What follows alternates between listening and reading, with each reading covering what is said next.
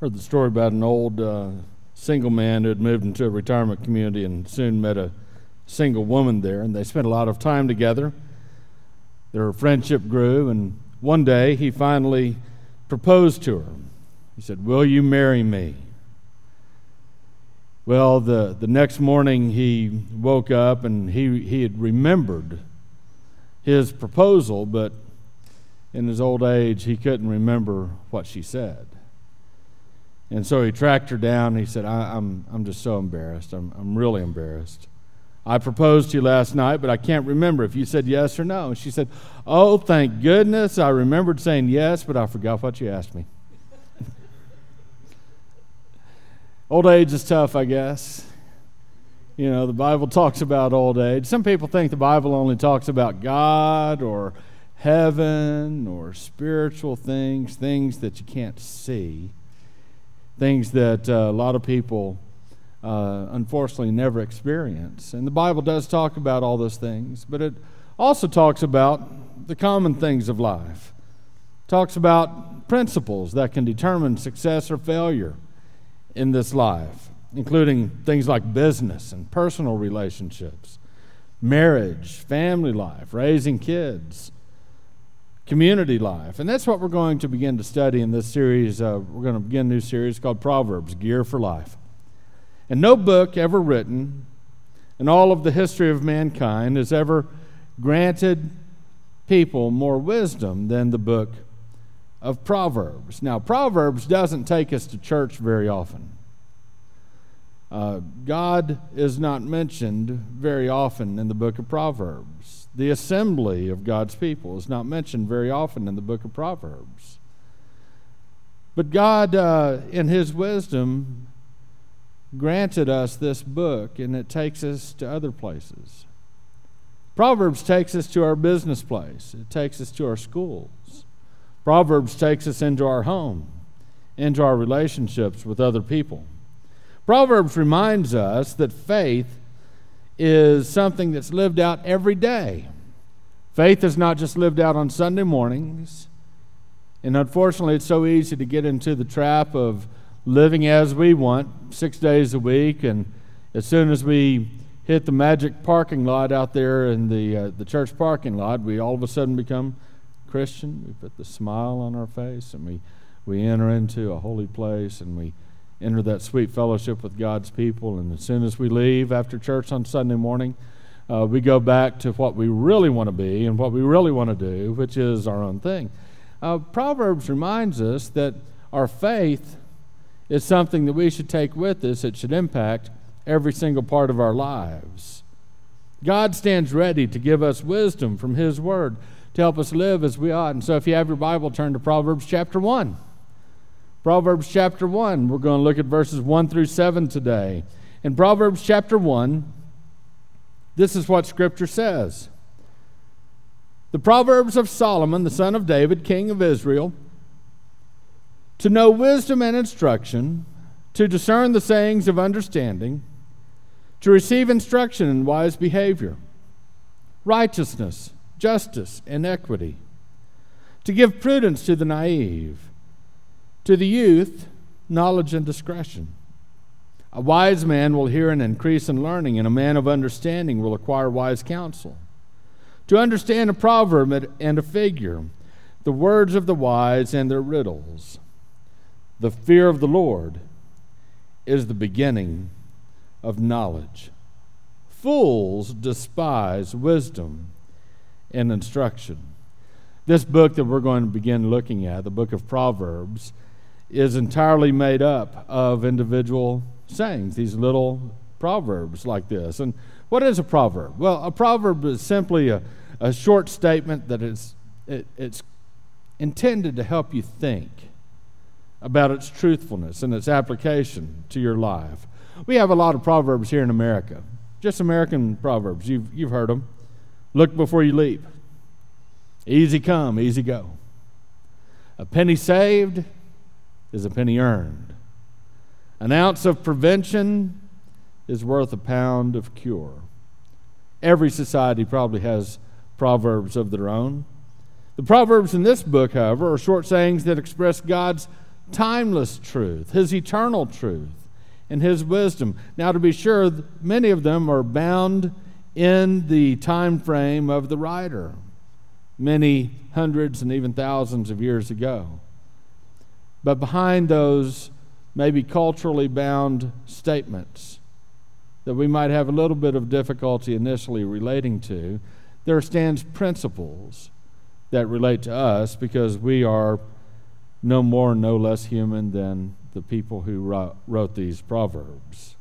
God's Word, again, is a treasure of life's wisdom that we should seek out. Now, Solomon is someone who wrote many of the proverbs that we'll look at in this book. Not all of them, but Solomon wrote many of them. Shortly after Solomon's father, King David of Israel, died, Solomon had a very unique experience with God. I want to read that experience. It's found in 1 Kings chapter 3, verses 5 through 14. Scripture says, "In Gibeon the Lord appeared to Solomon in a dream at night, and God said, 'Ask what you wish me to give you.' Then Solomon said, 'You have shown great loving kindness to your servant David my father, according as he walked before you in truth and righteousness and uprightness of heart toward you. And you have reserved for him this great loving kindness, that you have given him a son to sit on his throne, as it is this day. Now, O Lord my God, you have made your servant king in place of my father David.'" I'm going to stop right there and just want to point out one thing that Solomon does here that I think we could take note of, maybe learn something from. In Scripture, back in that day, generally speaking, when someone addressed someone of a higher authority, especially a king, and especially God, the king, they usually referred to themselves in third person, and they usually made this statement of themselves, that they are your servant. I am your servant. It was an expression of Solomon not just saying, "You've made me king in place of my father David," but instead he said, "You've made your servant king." And so in that statement called your servant, it's a sign, it's a reminder to Solomon, and it's a statement to God that Solomon understands his place before the king, the true king, the God of Israel, that he is nothing more than a servant. Here's Solomon, the king of all of a nation, something that none of us will likely ever experience, being the king of a nation. I mean, we wouldn't even know what to do if God made us king of a nation. But Solomon was made king of this great nation, the nation which is actually the people of God. And Solomon says of himself, "I'm your servant." And so it was a statement of humility. Let me go back and begin reading that again. He said, "Now, O Lord my God, you have made your servant king in place of my father David. Yet I am but a little child. I do not know how to go out or come in. Your servant is in the midst of your people, which you have chosen, a great people who are too many to be numbered or counted. So give your servant an understanding heart to judge your people, to discern between good and evil." That was his request. Give your servant an understanding heart to judge your people, to discern between good and evil. For who is able to judge this great people of yours? It was pleasing in the sight of the Lord that Solomon had asked this thing. God said to him, "Because you have asked this thing, and have not asked for yourself long life, nor asked riches for yourself, nor have you asked for the life of your enemies, but have asked for yourself discernment to understand justice. Behold, I have done according to your words. Behold, I have given you a wise and discerning heart, so that there has been no one like you before you, nor shall one like you arise after you. I have also given you what you have not asked, both riches and honor, so that there will not be any among kings like you all your days. If you walk in my ways, keeping my statutes and commandments, as your father David walked, then I will prolong your days. The next chapter in 1 Kings says this, Now God gave Solomon wisdom and very great discernment and breadth of mind like the sand that is on the seashore. King Solomon was an incredibly wise man, wisdom given to him from God. And he wrote many of these proverbs. In fact, Solomon wrote the first 9 chapters of the book of Proverbs, and he wrote them to a particular person. He wrote them to his son. In fact, the word son or sons appears 49 times in the book of Proverbs. Look in Proverbs chapter 1, verse 8. Look at what Solomon says. He says, Hear, my son, your father's instruction, and do not forsake your mother's teaching. Turn over to chapter 2, verse 1. He writes, My son, if you will receive my words and treasure my commandments within you. Look at chapter 3, verse 1. My son, do not forget my teaching, but let your heart keep my commandments. Chapter 4, verse 1. Hear, O sons, the instruction of a father, and give attention that you may gain understanding. Chapter 5, verse 1. My son, give attention to my wisdom, incline your ear to my understanding. Chapter 6, verse 1. My son, if you have become surety for your neighbor, have given a pledge for a stranger. Chapter 7, verse 1. My son, keep my words and treasure my commandments within you. I hope you see a pattern here. Solomon is writing the wisdom of his heart on a piece of parchment that has been translated into English, put in a book that we have the privilege to read. Solomon has given his wisdom not only to his son, but to us. And I think that those of us that are fathers, whether we're young or old, whether our kids are still in the house or have moved out, we can take some instruction from Solomon in this, that he serves as a model to how we should instill God's wisdom in our children. We should instruct our children in the ways of God. I want to say to you dads that it doesn't matter if your children are grown. Your voice carries weight. Your voice carries weight. Same is true for you moms, but I can't relate to that quite as well. Your voice carries weight, men. I remember when my dad had got me a 66 Ford Mustang and was rebuilding it with my help. My part in the project was to find the 3/8 wrench. Dad's part was to really do the work. But so I tried my best to help out, and it was going to be my car. And we were having some problems. He called his dad over, and my dad was getting very frustrated. So Granddad came over, my dad's dad. And Dad was, like I said, growing frustrated. And my granddad, his dad, said to him, well, there's no sense in getting angry. And I had not yet to that point in my life ever seen my dad calm down quite as quickly as I saw him calm down that time. Why? It was his dad talking. When your dad talks, you listen. I think sometimes we may underestimate the importance of what we say to our kids, even if they're grown. Some men understand this from Solomon. We have opportunities when we speak to instill God's wisdom in our kids, and we should instruct them in the ways of God.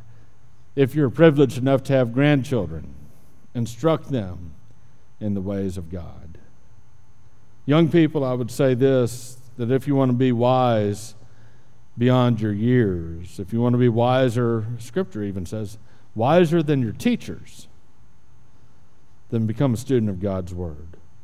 Read the Bible every day. Whatever day of the month it is, you can read that chapter of Proverbs. That's one of the great things about the Proverbs. There's 31 chapters in it, 31 days in most of our months. You can read a chapter of Proverbs a day. And whatever day of the month it is, read that chapter in Proverbs, and you'll be blessed. You'll gain the wisdom of God if you read it with a humble heart. You know, the book of Proverbs has a dual purpose. It's written to give us wisdom and discernment. The first purpose of the book of Proverbs is to give you wisdom and instruction for godly living. Verse 2, it says to know wisdom and instruction. Look at verse 3 and 4. It says to receive instruction in wise behavior, righteousness, justice, and equity, to give prudence to the naive, to the youth knowledge and discretion. That's the first reason the book of Proverbs was written, to give us wisdom and instruction for godly living. What is wisdom? We talk about it, but what is it? Wisdom is more than simply knowledge. You know, scientists today have so much more knowledge than they had even 5 years ago, much less 500 years ago or 5,000 years ago. It's incredible how much knowledge we have, that we have the technology now to look at the microscopic and the submicroscopic level of a human cell, one human cell, and be able to see and even manipulate DNA, that part of us that determines our hair color, that determines everything about who we are physically as a body. That's knowledge. That is knowledge. But wisdom can help scientists understand that only a loving, omnipotent Creator could be behind such detail in life. Wisdom is more than knowledge. It's more than simply common sense. I mean, any fool can read a sign that says, beware of dog, and understand what that means. But that's not exactly the same as God's wisdom. Someone who has God's wisdom will have common sense, but it goes deeper than that. Wisdom is the ability to succeed in life according to the eternal principles given to us by God. Wisdom is what is true and right combined with good judgment. You know, in the scientific age in which we live, everyone agrees that there are laws of nature that govern the universe, such as the laws of gravity. These laws cannot be broken. And just as God made the laws of nature for our own benefit, He also made moral laws that cannot be broken. We can try to violate them, but in the end we'll be the ones who become broken, not the laws. Verse 2 says that we can know wisdom and instruction. What's instruction? Instruction refers to training. It refers to discipline. It reminds us that wisdom is not acquired cheaply or painlessly. It requires effort on our part. It requires submission on our part. A wise man, biblically speaking, will be a man who knows how to submit, not only to proper human authorities, but ultimately to God. Listen to these verses that I'm going to read that tell us at the cost of acquiring wisdom. Proverbs 3:11 says this, "My son, do not reject the discipline of the Lord or loathe His reproof." Proverbs 6:23 says, "For the commandment is a lamp, and the teaching is light, and reproofs for discipline are the way of life." Proverbs 13:1 says, "A wise son accepts his father's discipline, but a scoffer does not listen to rebuke." Here's where so many of us fall short in our desire to acquire the wisdom of God. If you want to gain God's wisdom, you have to be willing to be rebuked, to be reproved. We see sometimes, unfortunately, especially in this age that we live in, where everything goes. You can't tell me I did something wrong.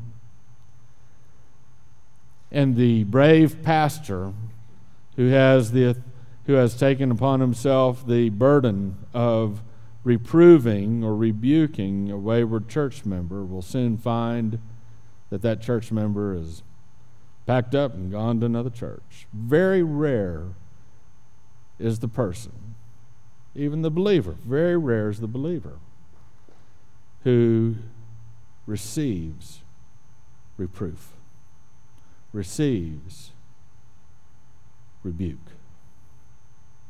receives instruction in the way to live. But if we want God's wisdom, we have to be willing to admit that, you know what, you're right. I messed up. Thank you for telling me. Thank you to whoever told us on a human level, and thank you, God, for telling me. Because now I want to live better than that. The person who never accepts constructive criticism shuts the door on which wisdom knocks. Wisdom, to make it personified, wisdom's not rude. Wisdom knocks on the door of our heart. But we have to be willing to receive it. We have to be willing to learn. Gaining God's wisdom and instruction for godly living means that you receive wisdom and wise behavior, and righteousness and justice and equity. Verse 3, when it talks about wise behavior, it simply means that you make good, God-honoring decisions. When you make wise decisions, you practice the qualities that God loves. What qualities? Verse 3 tells us those qualities. Righteousness, justice, and equity. Do you make good, godly decisions or not? Sometimes it's not that hard to do the right thing. Sometimes it's just not that hard to do the right thing. You just have to choose to do it. Sometimes you have to pay the price to do it. But to do the right thing, whether people are watching or not, just to do the right thing.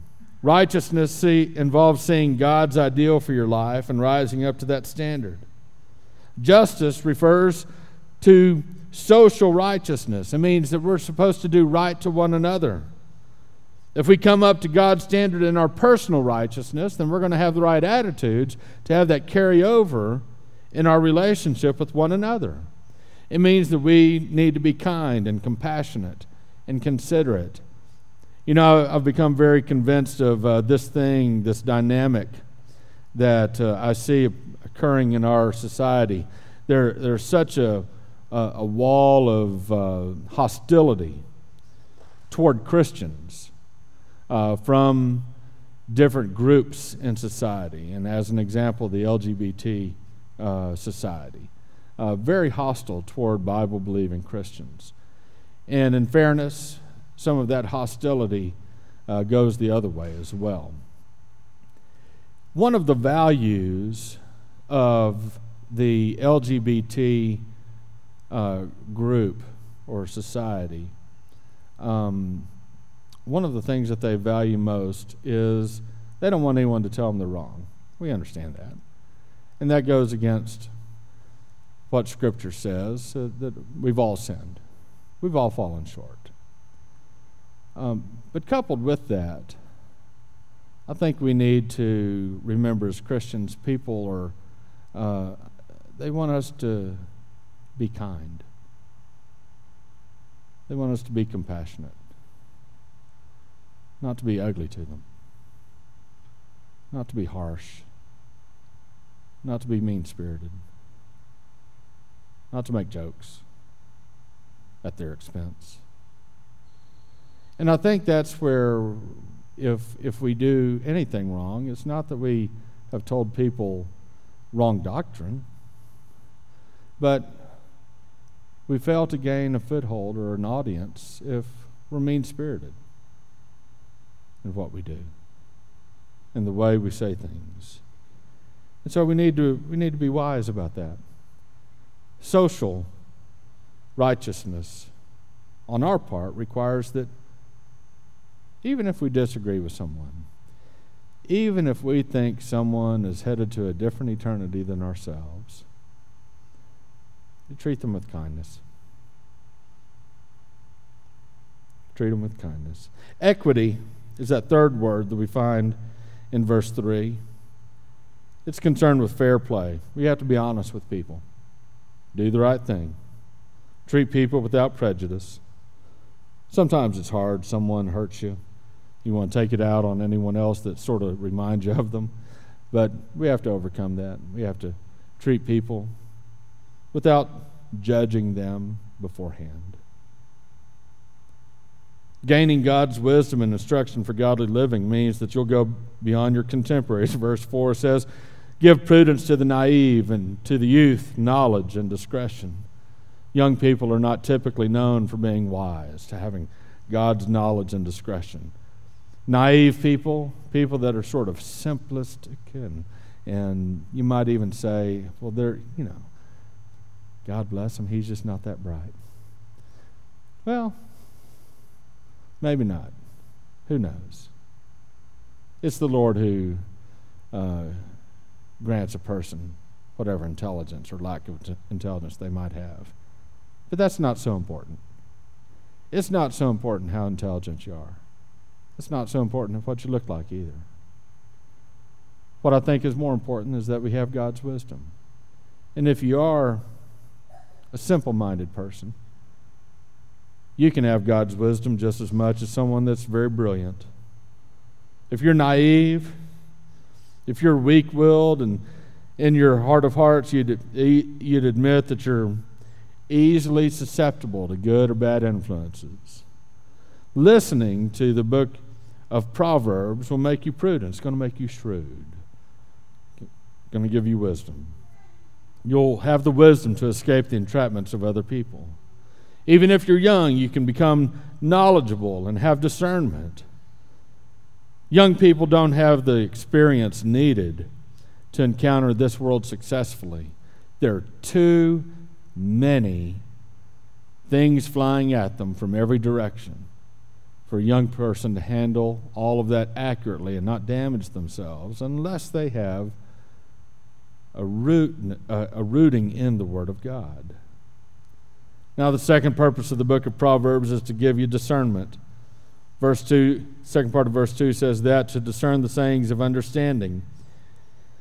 And the writer of Proverbs expands on that in verses 5 and 6. It says, a wise man will hear and increase in learning, and a man of understanding will acquire wise counsel.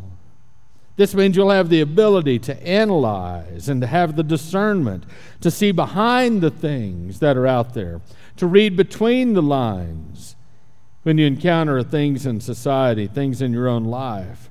You'll have the discrimination to make decisions in the light of that. Have you ever questioned why some people are able to understand the Bible really well? Well, it's probably because they've learned how to be students of God's Word. You see, the more you study God's Word, not only do you become more knowledgeable about it, but you increase your ability to acquire the wisdom that comes from God. I'll be very honest with you. The person that never reads or never understands or never listens to the Word of God, that person will never truly become wise. Not in God's way. In the book of 2 Timothy, Paul commends Timothy for knowing God's Word. He says, from childhood you have known the sacred writings, which are able to give you the wisdom that leads to salvation through faith, which is in Christ Jesus. All Scripture is inspired by God and profitable for teaching, for reproof, for correction, for training in righteousness, so that the man of God may be adequate, equipped for every good work. Verse 5 says, a wise man will hear and increase in learning. I hope you never stop learning. I hope you never stop learning. Increase your learning by knowing the truth about God. Proverbs 3, 5 through 7 says, trust in the Lord with all your heart, and do not lean on your own understanding. In all your ways acknowledge Him, and He will make your paths straight. Do not be wise in your own eyes. Fear the Lord, and turn away from evil. Verse 5 continues. It says that a man of understanding will acquire wise counsel. Wise counsel. Do you know what that literally says? He will know the ropes. He will know the ropes. The ropes are that which steers the animal. It tells the animal where to go. And a wise rider on a horse or a wise rider behind an oxen will know exactly how to pull the ropes. I guarantee you, if you put me on a horse today and had me try to steer that horse, I would probably fall off within 5 minutes. I've been on a horse, I think, twice in my life. I don't know the ropes. I don't know how hard or how gently to pull, how much to pull back at the same time. I might tell the horse the wrong thing, and he might take off. I don't know. I don't know the ropes when it comes to riding a horse. But a wise man will be able to know the ropes of life. Verse 6 says, to understand a proverb and a figure, the words of the wise and their riddles. This means that you'll be able to resolve or adjust the ambiguities of life. You'll be able to see the reality behind the appearances. You know, I often hear of some Christians saying something like this. You know, people at my workplace, they come to me. People at my school, they come to me with their problems because if I ask why, well, they know I care about them, and they think that I can help them. Well, something has gone on in the years, the months, in your life where you have conveyed that idea. People have picked up on that. They understand, they look at you. People are always watching. People are always watching. They're watching you. And the reason they come to you is likely because you've begun that quest of acquiring God's wisdom, whether you'd put it in those terms or not. But whatever you do, don't stop reading God's Word. It has a tremendous effect that spreads out from you wherever you go, when you don't even know it. So how do you begin experiencing the wisdom that comes from God? Verse 7 says, the fear of the Lord is the beginning of knowledge. What's the fear of the Lord? It is a submissive reverence to God. It's an understanding that God is God, that He is all-powerful, that He holds your life in His hands. We're to come before God in awe because of who He is and what He does. When we look at ourselves, we see ourselves as sinful, and we see Him as holy. And we need to remember that all gracious things, especially the gracious act that God did in bringing Himself to us in human form in Jesus Christ. The gracious act of Jesus dying on the cross for our sins, restoring us to God if we believe in Him, being raised from the dead and promising to us that will be our end as well, that we'll be raised from the dead as well. If we believe in Him, we think about God and we're submissive to Him. We have the fear of the Lord. Wisdom begins with the relationship with the Creator God. Knowledge is basically a relationship. The fear of the Lord is the beginning of knowledge. Not just head knowledge, but real knowledge. The Bible says that Adam knew Eve. It didn't mean that he gave her an IQ test. It means that he knew her in the most intimate of ways. They experienced the closest of human relationships. The fear of the Lord is the beginning of knowledge. It doesn't matter how much you know about God, you got to know God. And that type of knowledge has to be experienced. It's to be lived out in our lives. And so if you want God's wisdom to live out your life, you've got to have that personal relationship with Him. And if you've been a Christian for a long time, don't lose that sense of awe that you have of God. And if you've lost it, you need to recapture it. You need to spend some time contemplating and remembering who God is and how blessed you are to have received His forgiveness. Romans 1:17 says, the righteous man shall live by faith. Have faith in God. But there's a warning here in verse 7. The warning is to fools. Fools despise wisdom and instruction. You're going to see the word fool a lot when you read the book of Proverbs. Let me tell you what a fool is not. A fool is not someone lacking intelligence. That's not a fool. A fool is not someone who's he's just a couple of bricks short of a load.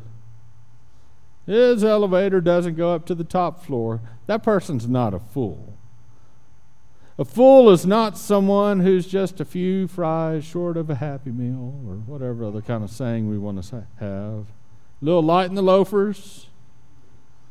He's not the guy who has signs on both ears saying space for rent. That's not a fool. That may be someone who's a little light on intelligence, but that's not what Proverbs is talking about when it says a fool. A fool is someone who doesn't follow God's ways. And I don't care if that fool is Einstein, Stephen Hawking, or every genius you could think of. If a person doesn't follow God's ways, that person's a fool. A fool is someone who's obstinate and stubborn when it comes to believing God. And the root of a fool's foolishness is not mental. It is spiritual. Why? Because he begins by rejecting the fear of the Lord. He determines to go his own way, and he closes his mind to God.